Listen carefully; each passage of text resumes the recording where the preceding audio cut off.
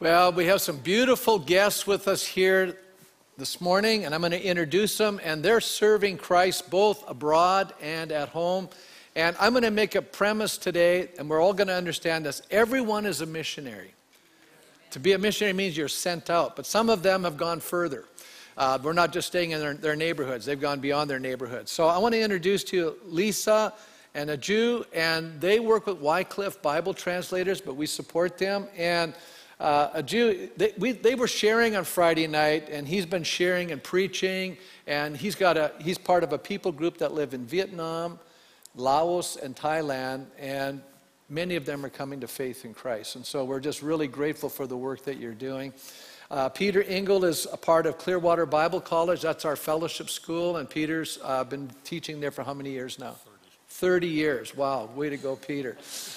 Lisa is actually representing the Central Alberta Pregnancy Care Center. Our church has been involved in this center from its inception and have been financially giving, and now you're the new director, and she's come and she's sharing a little bit about how the work has expanded over the years, and we're really grateful for that. Josh and Gina Bloomfield are from our church. They're now in Australia. They were in Fiji, and I'm going to let him explain to you what they're doing.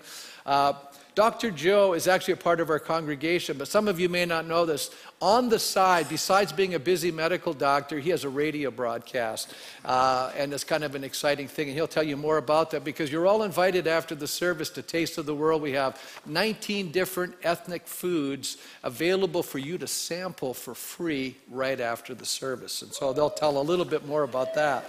And Ann Vanderham, and this is Kevin Corthius. Now, they're part of a ministry called Youth Unlimited. And for some of you oldies, this is the new name of Youth for Christ. And they're working with young people in central Alberta.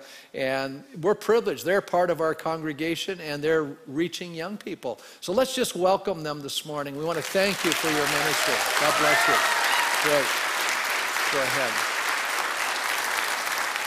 You may be seated. I'm going to let Josh, we had arranged this ahead of time. I didn't realize we had so many people available. We're going to let Josh speak for a few minutes and explain a little bit what's happening in his ministry there in Australia.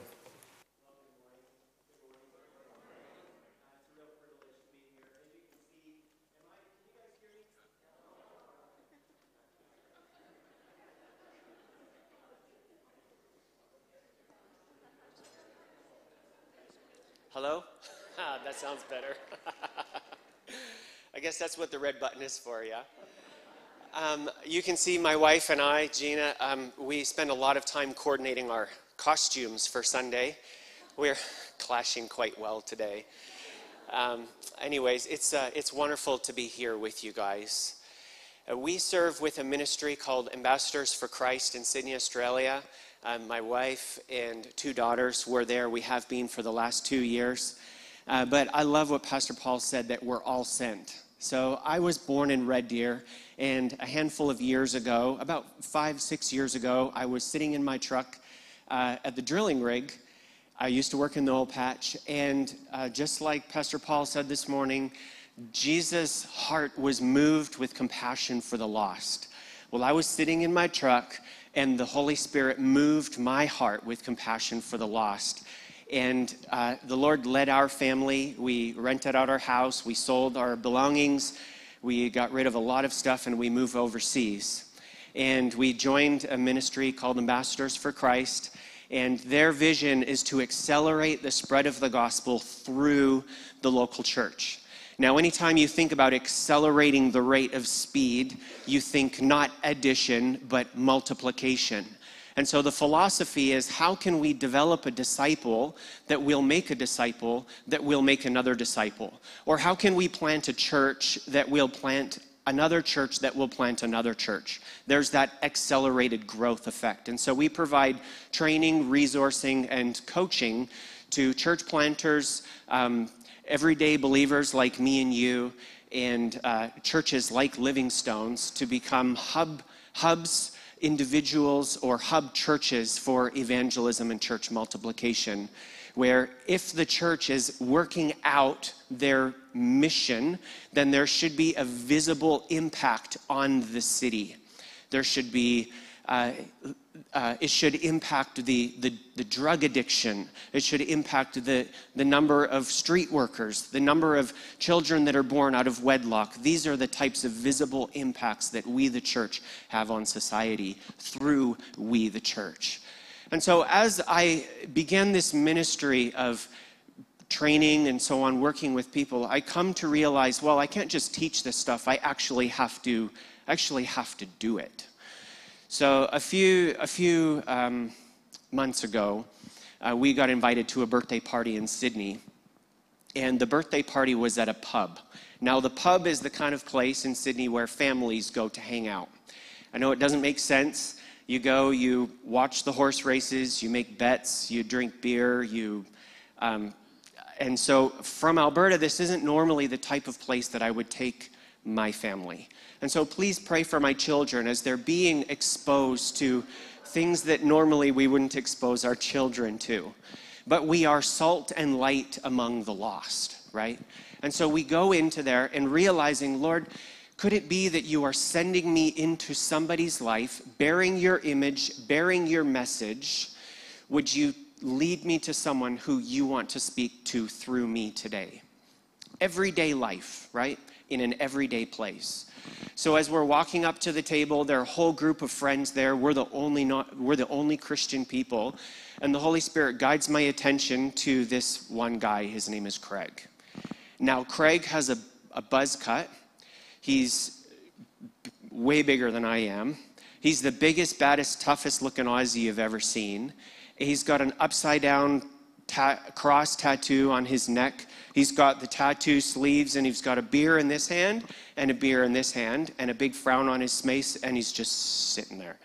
And I thought, Lord, are you serious? And I sat beside him and said, hey, mate, how you going? And he's like, yeah, I'm all right. I'm really tired, though, man. I don't feel like talking. I was like, oh, well, that's a way to start a conversation. And I said, oh, yeah, well, what do you do? Like, why are you so tired? You're busy today? And then he was telling me about his job, and it was very similar to my job in the oil patch. And so we had that immediate connection, and we started talking. And he's like, well, you obviously don't work in the oil patch anymore, so what do you do? And I said, well, I work with churches all over the world. I am on the international leadership team of Ambassadors for Christ, and we work with churches and all throughout North America and Africa and Europe and Australia. And he's like, oh, yeah, I don't believe in God. I'm actually anti-God. And, I don't go to church. Okay. Lord, this is really going well. And I thought, well, I wonder why. See, when someone doesn't agree with my belief, my immediate response is to defend myself.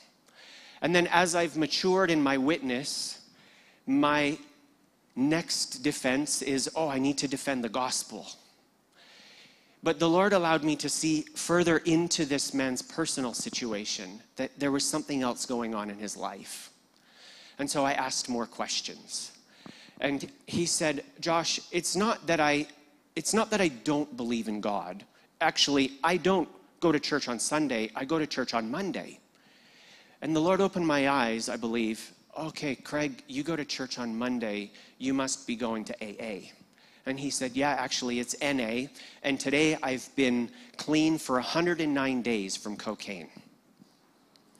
And he said, it's not that I don't believe in God. There are people in NA that the higher power is what he called it, has really helped my friends with their addiction, but I have not been helped by God in my addiction.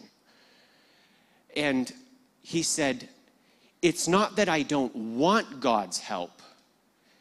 If he does exist, I wish he would. And I'll tell you, it was so hard to fight both those tears. And I said, Craig, if I prayed for you and asked that God would help you in your addiction, I really believe that Jesus has the power to rescue you and heal you and save your family. Would you be open to that? And he got a big smile on his face and he said yes. And so we need to pray for Craig, because I told him that Jesus can and that Jesus wants to. and I trust that he would. I have time for just one more story.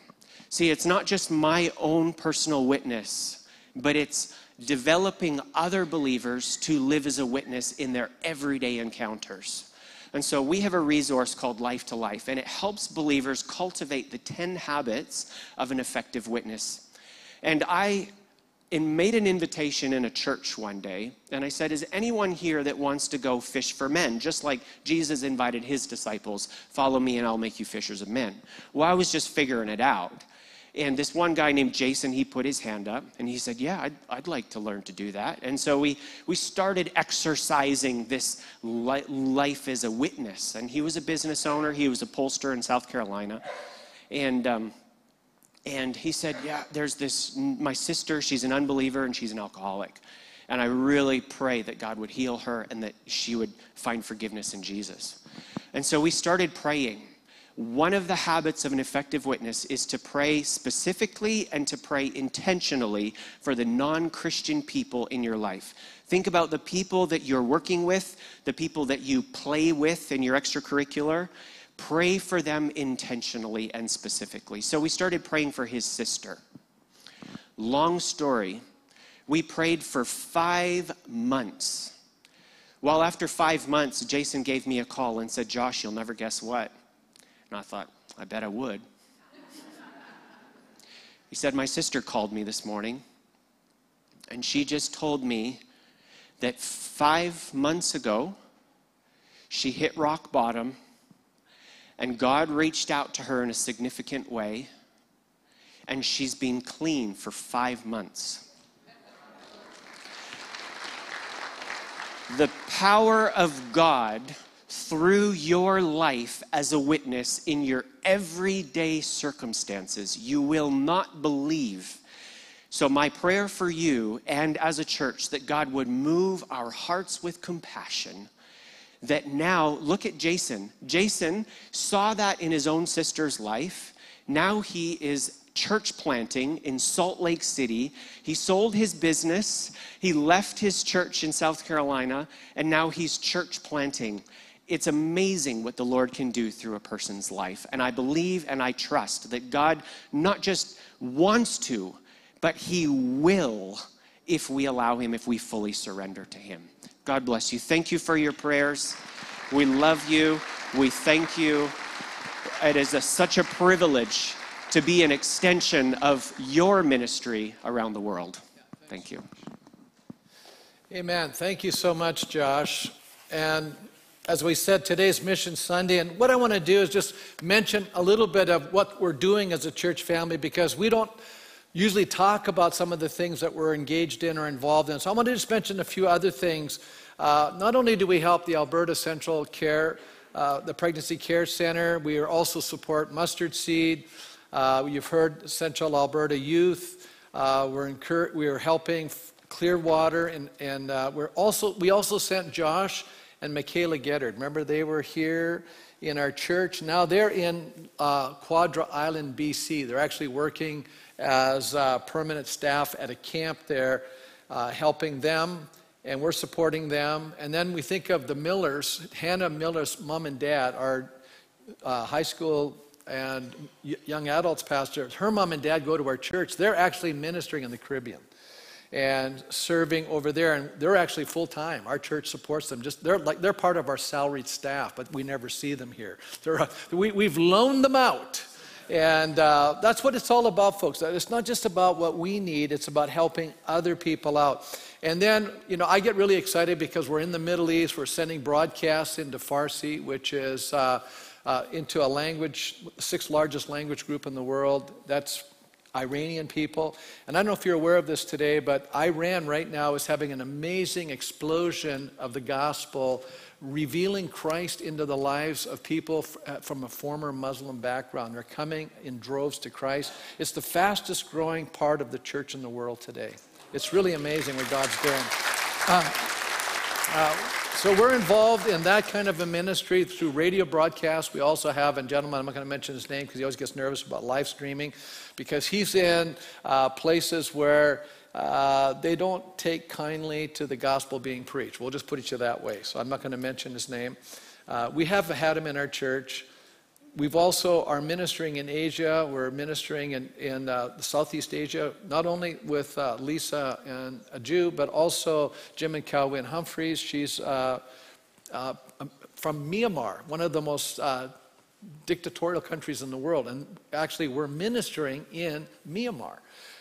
We're ministering in a lot of countries where most people don't think missionaries can get into. We're there. Our church is supporting people that are doing ministry there. We're in North Africa.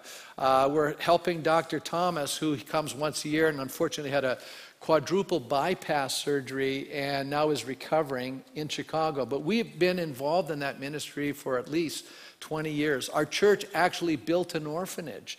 And every month for the past 12 or more years, we have been sponsoring and feeding and educating and clothing over 100 orphans as a church family. We're doing this as a church. We're doing it collectively and together.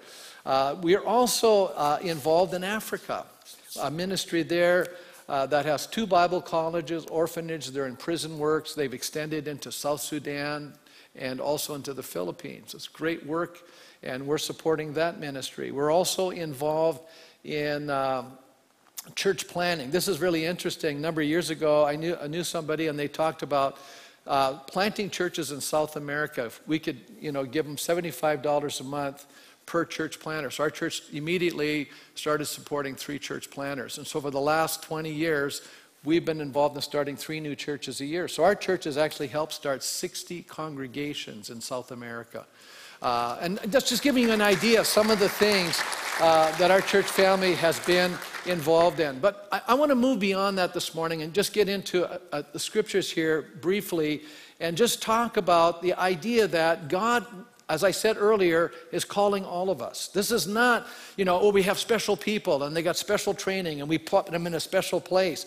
No, every person who has responded to the call of Jesus Christ, God has opened your heart, you've received Christ as your Savior, you are a missionary. And you know why I can say that? Because the word missionary really comes from the idea of to be sent. Missionaries are sent out ones. And when Jesus spoke to his disciples, the last thing he said before he went into heaven, he said, go and make disciples. And so every one of us has been sent by Jesus to our world. Isn't that amazing? So in a sense, we are all missionaries. Now, some of us maybe are a little more effective than others of us, okay? And some of us go, I didn't even realize I was a missionary. So maybe today is an awakening moment for you as a Christian, going, oh, wow, is this what I'm supposed to be doing? I'm going, yeah, this is it. Because what God has in store transcends our earthly life. What you are about to embark on has eternal significance. So, a lot of the things we do are going to remain in this world. They'll come to an end at some point, including our physical bodies. But what you and I do on behalf of the kingdom of God, what God working in and through us is going to have an eternal effect. And that's really exciting. So I just wrote down here, every Christian is a missionary because we've been sent by God. And our mission field is before us every single day. They're the people you and I are engaging with all the time. It's really an amazing thing. I don't know how many times I've run into total strangers, and it was actually a serendipitous moment. It was a providential moment. It was a God moment, and the conversation comes up, and all of a sudden we're engaged talking about spiritual and eternal things. Isn't that amazing? But we have to be, like Josh said, we have to have an awareness that we're actually called to do this, and God's interested in it. So what is the greatest obstacle that's hindering our soul from really engaging in God's missional purposes for our lives? How can we become a dynamic missional purpose? That's the question. And I think oftentimes it becomes where we become very mediocre. We become compromised. We get indifferent. We get caught up with this life. And I believe that the good life is the enemy of the great life. You see, the affluent society is keeping us from the great adventure. Isn't that an amazing thought? So we have to understand God has an amazing purpose for every one of our lives. This isn't just for Josh and Gina or Pastor Paul or a few handful of people. This is for every believer. We can say, God, I'm signing up. I'm joining your great adventure, and I want to learn and engage how I can actually impact the lives of other people. Each generation, as well as different regions of our world, face different challenges and opposition, I believe, to this dynamic spiritual life. And Jesus said something so beautiful, and I hang on to this all the time. Jesus said, I will build my church, and the gates of hell will not prevail against it. So even though sometimes I feel like, man, I just don't have it together to do the building, Jesus goes, don't worry about it. I'm doing it. You just do what I tell you to do, and we'll make sure it gets done. He's the major architect on the project. You know, how many know if you got the right people in charge, you're going to go somewhere? And that's exactly, Jesus is promising us that. And I think one of the temptations in every age is to get into a lull state of apathy. Or it's almost like we fall asleep on the job, you know. I'm just kind of mundane, going through the motions. So I think oftentimes it becomes, you know, we're compromising with the values of our society. And it means for the most part, the church is left alone. If we don't step out and actually speak what God wants us to say, people will leave us alone. Some of us, I don't want to be bugged, Pastor. I want to be left alone. But you're not on the great adventure then, you see? And then you go, you know, Christianity is kind of dull and boring then. But how many will want to add a little zest to your life? I can guarantee you this is going to add a lot of zest into your life, you know.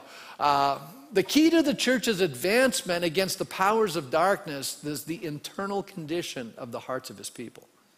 That's why there's so much internal battle going on inside your soul. You ever wondered why? You know, the moment I start trying to do the right thing, I get a lot of pressure.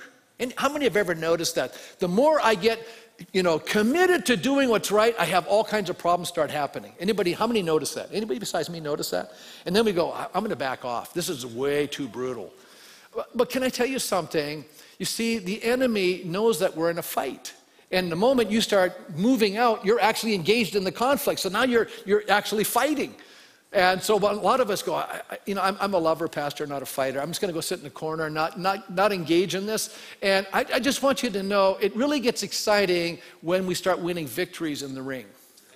That's when it gets really exciting. When you see people's lives become transformed around you. When you see, you know, people who have lived helpless and hopeless lives and who've been totally broken, all of a sudden break through and come to find Jesus, and their whole life is transformed in front of you. All of a sudden you go, wow, this is really exciting.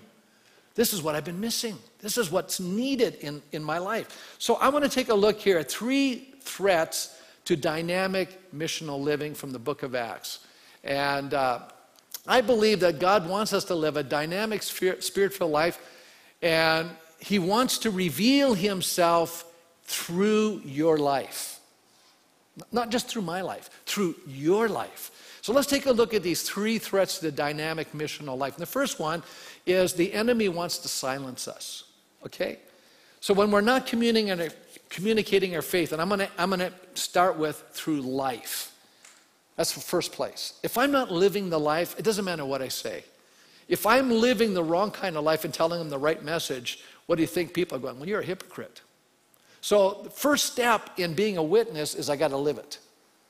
That's a challenge for all of us. That's why a lot of us don't want to talk, because maybe we feel like we're compromised. We're really not living it. So the challenge is, Lord, help me to live the life. Help me to be empowered. Help me to become a holy person. Help me to be a holy person means I'm separated for God's purpose. That's what it means to be holy. How many here have signed up and said, I'm totally separated for God's purpose? I recognize I'm created for him, not for me, for him. Once you get on that track, it's amazing what starts happening. Now, not only through example, but also through our words and primarily through our deeds. And I think when we are not engaged like this, we become disabled witnesses, and we're not really that effective, and we're not really that fruitful. And why does that happen to us? And I think it happens because we get extremely busy, we have the wrong priorities, we're afraid, and we just don't know what to say. I've given you 4 things there that hinder us from even saying anything. We're overly busy, wrong priorities, we're afraid, and we just don't know what to say or what to do. Okay, how does that sound? I'm kind of hitting all the buttons here. But let's remind ourselves that we have a story to tell. We have a message to offer. You know, the other day I was sitting out talking to a couple, and they said, you know, there's a problem in one of our family members' lives, and society says this person has no hope. And I said, isn't it great that we have a message that says there's always hope? You see, actually, when the society says that, they're actually biblical, because it says without God there is no hope. So when you bring God into the equation, that changes the whole hope issue. You know, and I love it when people said, I finally found hope. Len was telling me amazing testimony. I didn't go to the mayor's breakfast. I had another appointment, but he shared about this First Nations person who finally felt, when I found Jesus, I finally found hope. And that's right on. That's exactly what the scriptures teach. That's exactly what starts happening. You know, when we're doing what God calls us to do, we should expect a measure of spiritual resistance in the form of persecution. As a matter of fact, listen to what Paul writes to Timothy. He says, in fact, everyone who wants to live a godly life in Christ Jesus will be persecuted.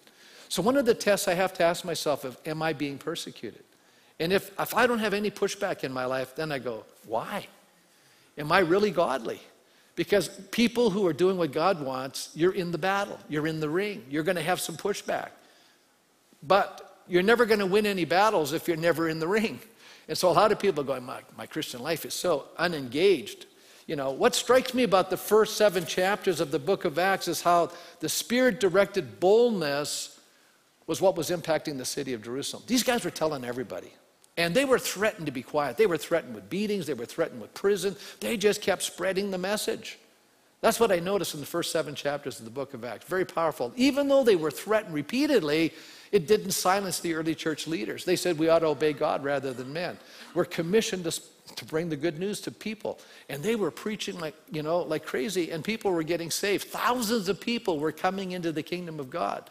You know, why is it that we don't see more people get saved? Is because we're silent. That's the number one reason, I think. We're silent. We don't, we just assume, like Josh said, hey, I look at this dude, he looks mean, he's got no interest, and I back off. And what you find out, he's like that big lion. He's got a thorn in his paw, and what he needs is someone to take the thorn out. Right? That's what we need to learn how to do. Acts chapter 1, verse 8. There were great persecution broke out against the church at Jerusalem, and all except the apostles were scattered throughout all Judea and Samaria. Wow. Even in persecution, the message takes on wings. I love that. William Larkin says, but the dispersion through persecution created a band of missionaries, not refugees. What a great line. You know, difficulty came, we got kicked out of town, all we did was go to the next place and start telling people about Jesus. You know, they didn't stop. John MacArthur says, Satan's attempt to stamp out the church's fire merely scattered the embers and started new fires all around the world. You know, and they're just spreading out. And the gospel's just spreading out. And then you go, oh, I wonder why God allowed persecution in Jerusalem. Well, because the church wasn't going. Remember what he said? I want you to go and make disciples in Jerusalem. And then they got stuck. You know, we stopped. But then they went off to Judea, Samaria, and then to the uttermost parts of the earth. And when you look at the book of Acts, that's the way the book plays out. You're watching them do that exact thing. Verse 3, but Paul, or Saul, that's his Hebrew name, began to destroy the church. Going from house to house, he dragged off men and women, he put them in prison. How many go, Pastor, this doesn't sound fun. What you're saying is, if I really do this, I could end up in jail. New ministry, new location. No, I've thought about it. You know, if I keep preaching the way I do and the way that things are going in Canada, who knows, I might have a relocated ministry. But do you think I'm going to stop? No, just keep preaching. Maybe they'll be receptive. God sends you where he wants you to go. These guys went, and then it says, those who had been scattered preached the word wherever they went. That word preaching there is not your normal word that we would think of the word preaching. It's more like gossiping. Everywhere they went, they just started telling people. This is like daily conversation. This is the kind of preaching that you and I need to practice. It's just ordinary conversation. It's conversation with people. I'm just gossiping the gospel. That's what it's all about. Now, we know that this word, he went about, scattering those people. I mean, the persecution comes in various forms. From avoidance, I'm not going to get near this person. They're a Jesus freak, right? Or to being slandered, people say things that are wrong or not true about you, to losing one's goods. These people were losing their houses.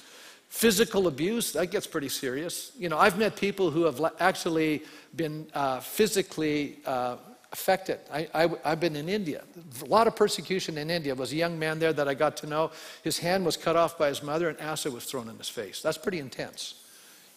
Isn't that true? You were there, Al. He's nodding his head. Yeah. Philip. Beautiful young man. But that's what happened to him because he became a follower of Jesus. Let me tell you something. I was in a classroom teaching and God's Spirit spoke into my spirit and said, there's people here that are going to lay down their lives for me. That was very humbling as a teacher. And the next year when I came back, one of them had been martyred. He had been murdered because he was preaching the gospel and people refused to listen. That's intense persecution. We don't have that, but some parts of the world do. Jesus says this, if the world hates you, keep in mind it hated me first. This is John 15.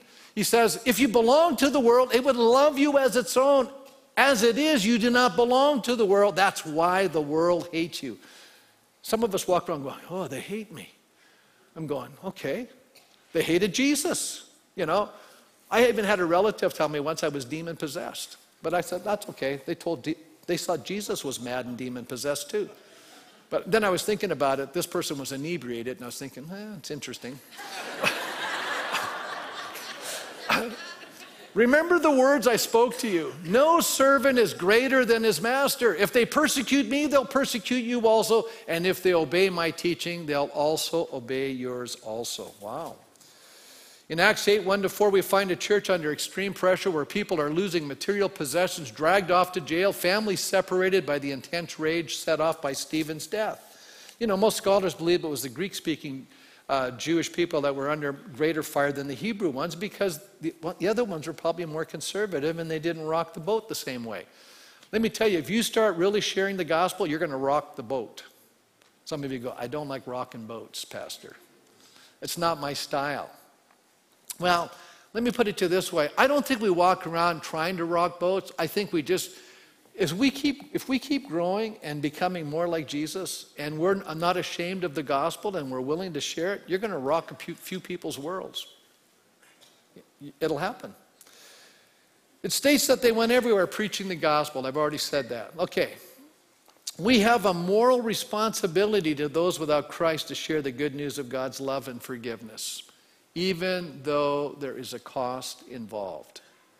What was the cost of Jesus to come to our world as the first missionary? It cost him his life. And because of that, you and I live.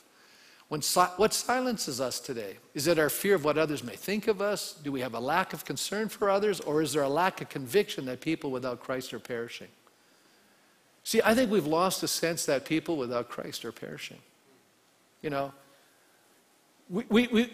today there's a lot of people, they don't believe there's a hell.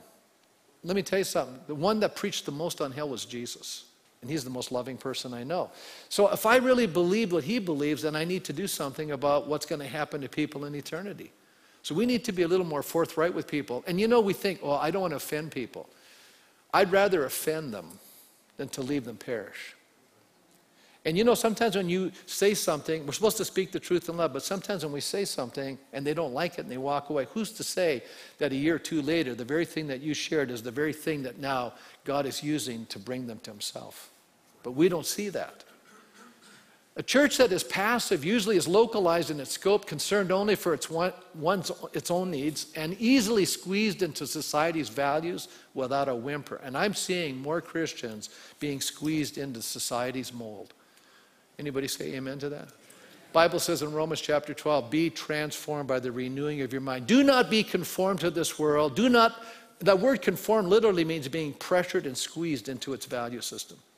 But be transformed by the renewing of your mind, that you may know what is that good and perfect will of God. God wants us to really give our lives to him in a very amazing way. Let me move on to the second point.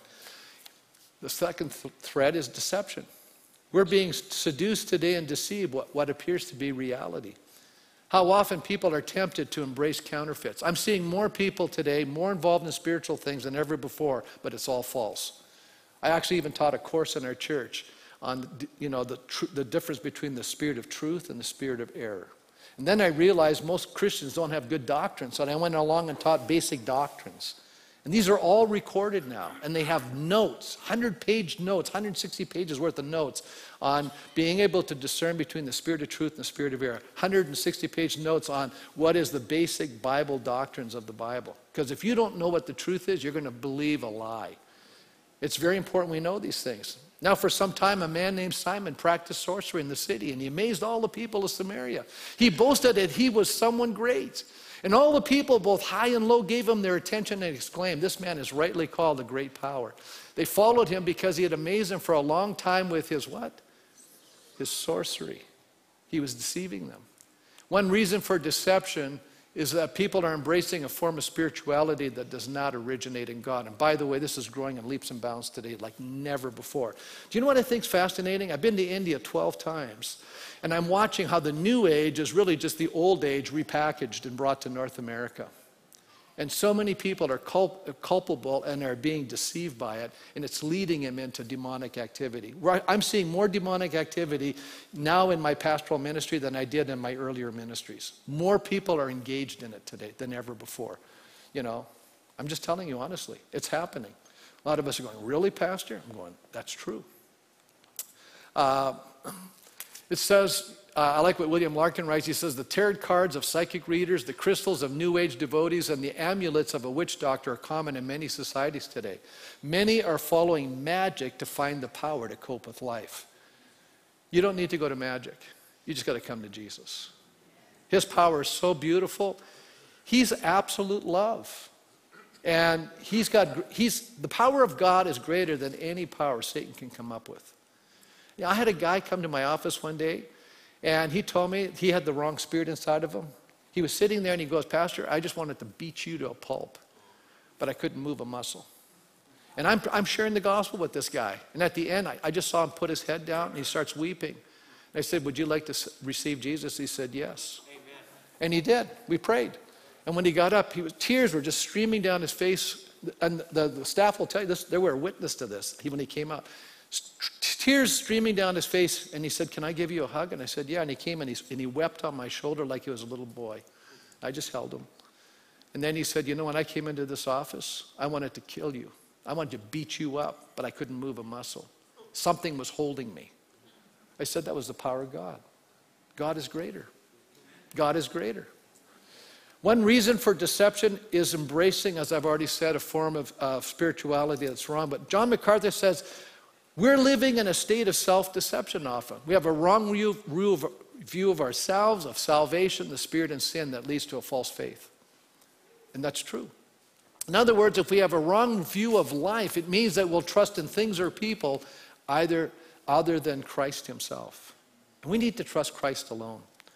You know, I love people, but ultimately people will let you down. Even the best people will let you down. Isn't that true? Christ alone is pure. Christ alone is truth. You know, I can put my full trust in him, and I know he'll never let me down. You know, our culture has deified humanity and depreciated God. We have a high view of human beings and a low view of God today. What we should have is a high view of God and an understanding that we're all sinners. How many know we've inverted it? That's creating all kinds of problems. The power of God demonstrates that the plan of salvation is found only in Christ. Philip went to the city in Samaria and proclaimed Christ there. Look what happened. When the crowds heard Philip and saw the miraculous signs that he did, they all paid close attention to what he said. So God was now demonstrating his message through power. It says, "For with shrieks, impure spirits came out of many, and many who were paralyzed or lame were healed." How many know God's getting attention here? And so there was great joy in that city. You know, I pray for my city. I want to have great joy in the city. I want to see the city turned around. I want to see the city come back to God. I want to see, you know, Christ ruling and reigning in our city. I want this to be a city that's not noted for violence and drug abuse and all the negative things we're getting noted for. I want the city to get turned around. And only Christ can do that. It's not a political answer we need, people. It's a spiritual answer. And the best way to expose the false is by practicing the truth. When they believed Philip as he proclaimed the good news of the kingdom of God in the name of Jesus, they were baptized, both men and women. Simon himself believed, the sorcerer, and was baptized and followed Philip everywhere, astonished by the great signs and miracles he saw. And then we see the reality of the gospel crossing racial lines. I love this. You know, there's so much racial tension in our world. You know what the answer is? Jesus. You know, I remember reading this book by one of my friends. He's an author. His name is Dean Merrill. He actually interviewed Arafat's bodyguard. You know the guy from the Palestinian, Arafat? He was his bodyguard. This guy was trained to kill Jews, hated Jews. But God got a hold of his life and he became a believer of Jesus. And at the very end of Arafat's life, now he was no longer working for Arafat, but he went back to the Middle East and he was actually running a daycare and a school for children. This is amazing. This guy was a terrorist, right? You know, and he's telling his story. And so Arafat came by one day and he said, hey, you know, they were chatting because he knew him. And he said, what's the answer? This is at the end of Arafat's life. What's the answer for peace in the Middle East? And Taz said to Arafat, he said, you're not going to like the answer. It's a Jew and his name is Jesus. I love it. You know, when the apostles in Jerusalem heard that the Samaritans, who, you know, were the racially impure people, accepted the word of God, they sent Peter and John to them. And then John, it says, because the Holy Spirit had not yet come upon them. They had not thought that they might receive the Holy Spirit because they hadn't come upon any of them yet. Then Peter and John placed their hands on them and they received the Holy Spirit. Then something very fascinating happens. How many know there's probably nothing worse than someone who's using the things of God to manipulate other people? Can I just tell you, you don't want to be that person because you're going to stand before God one day. So here we have what I call the charlatan exposed. When Simon saw that the Spirit was given at the laying on of the apostles' hands, he offered them money. We actually have a name now for this behavior. It's called simony. And simony is actually the idea of buying or selling sacred things like offices or positions. And by the way, that happened a lot in the church's history. People started doing that. In Simon's case, he wanted to buy God's power for his own purposes. Notice he says to them, give me also this ability so that everyone on whom I lay my hands might receive the Holy Spirit. Peter answered, may your money perish with you, because you thought you could buy the gift of God with money. You have no part or share in this ministry because your heart is not right with God. Repent of this wickedness and pray to the Lord. Perhaps he will forgive you for having such a thought in your heart. For I see that you are full of bitterness and a captive to sin. You know, it's a lot of people. That's where they're living. They're full of bitterness and a captive to sin, and it creates a lot of havoc. Simon answered, pray to the Lord for me so that nothing you've said may happen to me. That's good, you know. So how often are people taken in by gifted people rather than by character? You know, I just finished teaching all this year on the book of 1 Corinthians in a class. And I started out the course with what denotes true spirituality. You know what? We came to the end of the book. You know what it came down to? 4 words. Do everything in love. It's about character. It's always about character. Let me go to the last point. The third threat to dynamic missional life is earthly success. This is very fascinating to me. When things are going great, it's difficult to move at God's promptings to places of obscurity.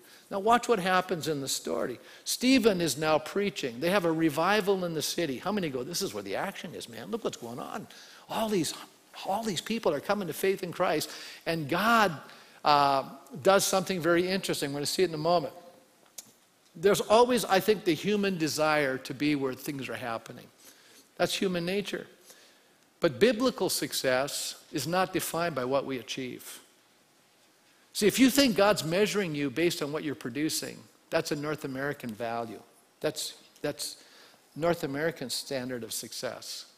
God is evaluating your life and my life by our obedience. That's the true measure of biblical success. Am I doing what God's asking me to do? I can't control outcomes and I can't control results. You know, a lot of people, why they don't share the faith of the gospel? They feel like, well, if I do, they won't respond. I'm going, that's not your job. My job is to bring a message. It's what you do with it is your responsibility. Now, I've done my part.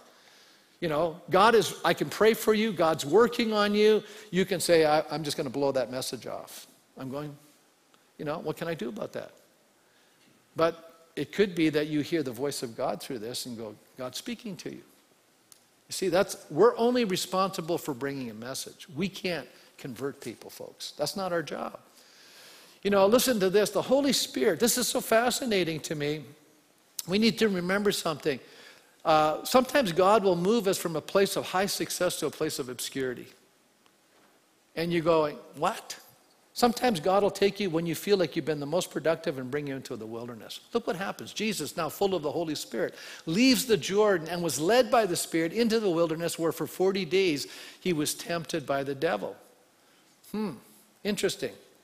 In the case of Jesus, he was directed to be tested in order to be strengthened. See, we think tests are a bad thing. I'm going to encourage you this morning.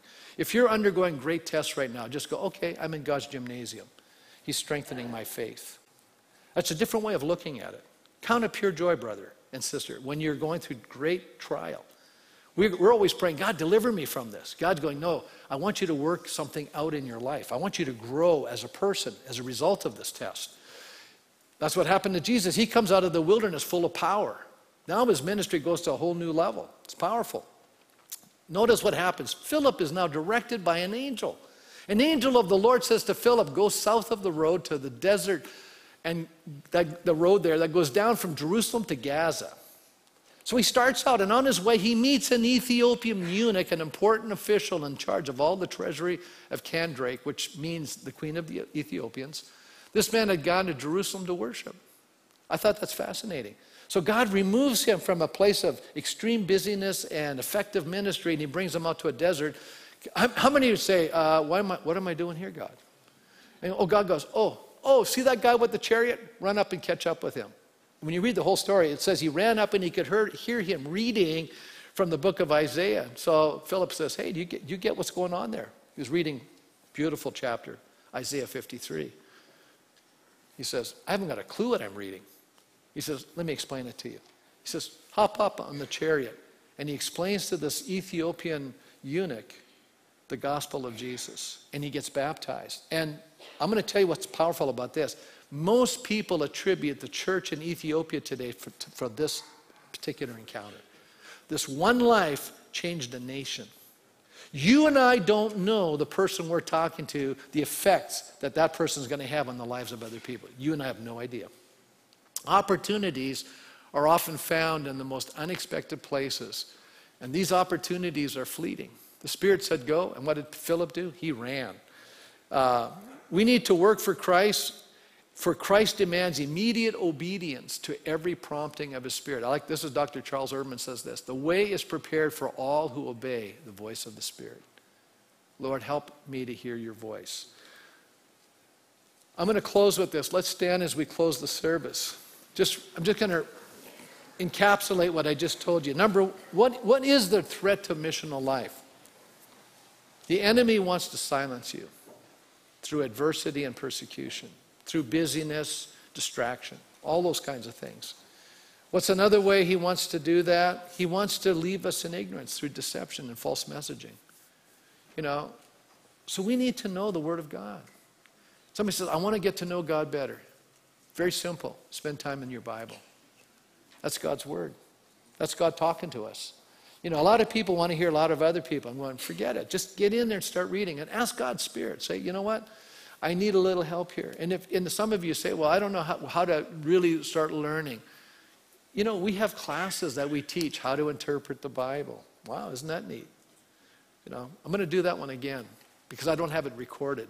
And that's good because some of the ones that I've mentioned, I have recorded now. You can actually take it any time at your leisure, in your home. You don't even have to come to the church. You just click it. You ask my executive assistant. She sends you the link. You can watch all of the classes, and you get these notes sent for free. You get an actual, commentary on the whole classes that you're studying. You're going to learn a lot. We have to apply ourselves, so we're not going to be taken in by false teaching, right? How many think this is important? I think it's critical. And then finally, sometimes we are so successful in our lives, it's keeping us from what God wants for us. That's kind of a tragedy. If the devil comes along and says, hey, I can give you this, and it means earthly success, but it means spiritual lack and poverty in your soul. When you get to heaven, do you think all the earthly success in the world is going to do you any good? I don't think so. So you have to make a decision. And that's why I'm talking like this today. You have to make a decision. What are we going to choose?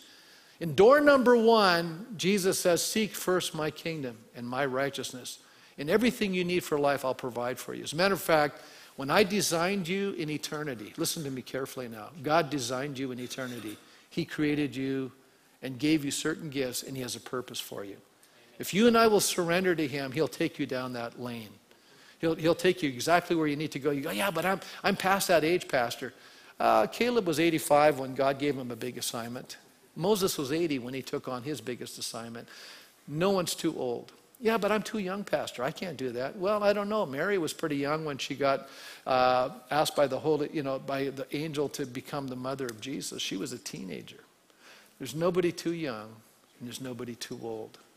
We can choose door number 1. Say, I'm going to put God first. Let's go, God. I want to follow through and see where you're taking me. Or you can say, no, I'd rather have earthly success. I'd rather have more of a hassle-free existence on the planet. But then you're going to forfeit door number 1. You're taking door number 2, which I think is a more, not as difficult a life, but it could be sometimes even more difficult, because the wages of the transgressor is hard. And as we get further away from God, our lives get more messed up. And what I'm dealing with today as a pastor, I've never had to deal with before. The complexities of sin in people's lives today are far greater. And it's breaking my heart. So, you know what? I'm praying for you, and I do pray for you as a church family, that you will serve God wholeheartedly. Amen? Amen. That you'll seek his kingdom first. That's my prayer for you. That there'll be nobody able to silence you, because your life is going to be coming through strong, loud, and clear. Amen? Let's pray. So, Father, as we come into your presence right now, you're calling us. You're calling us as, we're missional people. We have a mission. And you're saying, come and follow me, and I'm going to make you fishers of people. I'm going to make you fishers of people. I have people for you to talk to. I have people for you to connect with. I have people for you not only to share the good news, I have people for you to walk beside and mentor and help develop them and grow in their Christian faith. And Lord, we want to open our hearts to this. Maybe we're insecure. Maybe we feel we don't have enough information. Maybe we're afraid. Whatever that's keeping us, busyness, wrong priorities, whatever it is, Lord, we want to just recommit ourselves to your mission for our life. And we thank you for that, Father. How many are saying yes to the Lord right now in your heart? You're just, raise your hand. You're saying, yes, I am committing myself to doing this. You got your hand in the air. I'm saying, yeah. My heart, I'm committing myself to doing this. I'm going to let God be in charge of my life. Let's go, God. Let's find out where we're going to go together. It's going to surprise you where he's going to take you. If you would have told me as a new Christian where God was going to take me, I'd tell you, I don't believe that. But God's taken me all over the place. I'm going, this is amazing. How did I get here? God has a plan. Lord, I just pray that you're going to fulfill every heart cry today. Fulfill that dream that you've put in their hearts. Make it a reality. And help them, Lord, get excited about the great adventure that you have for them. In Jesus' name, amen. God bless you as you leave this morning.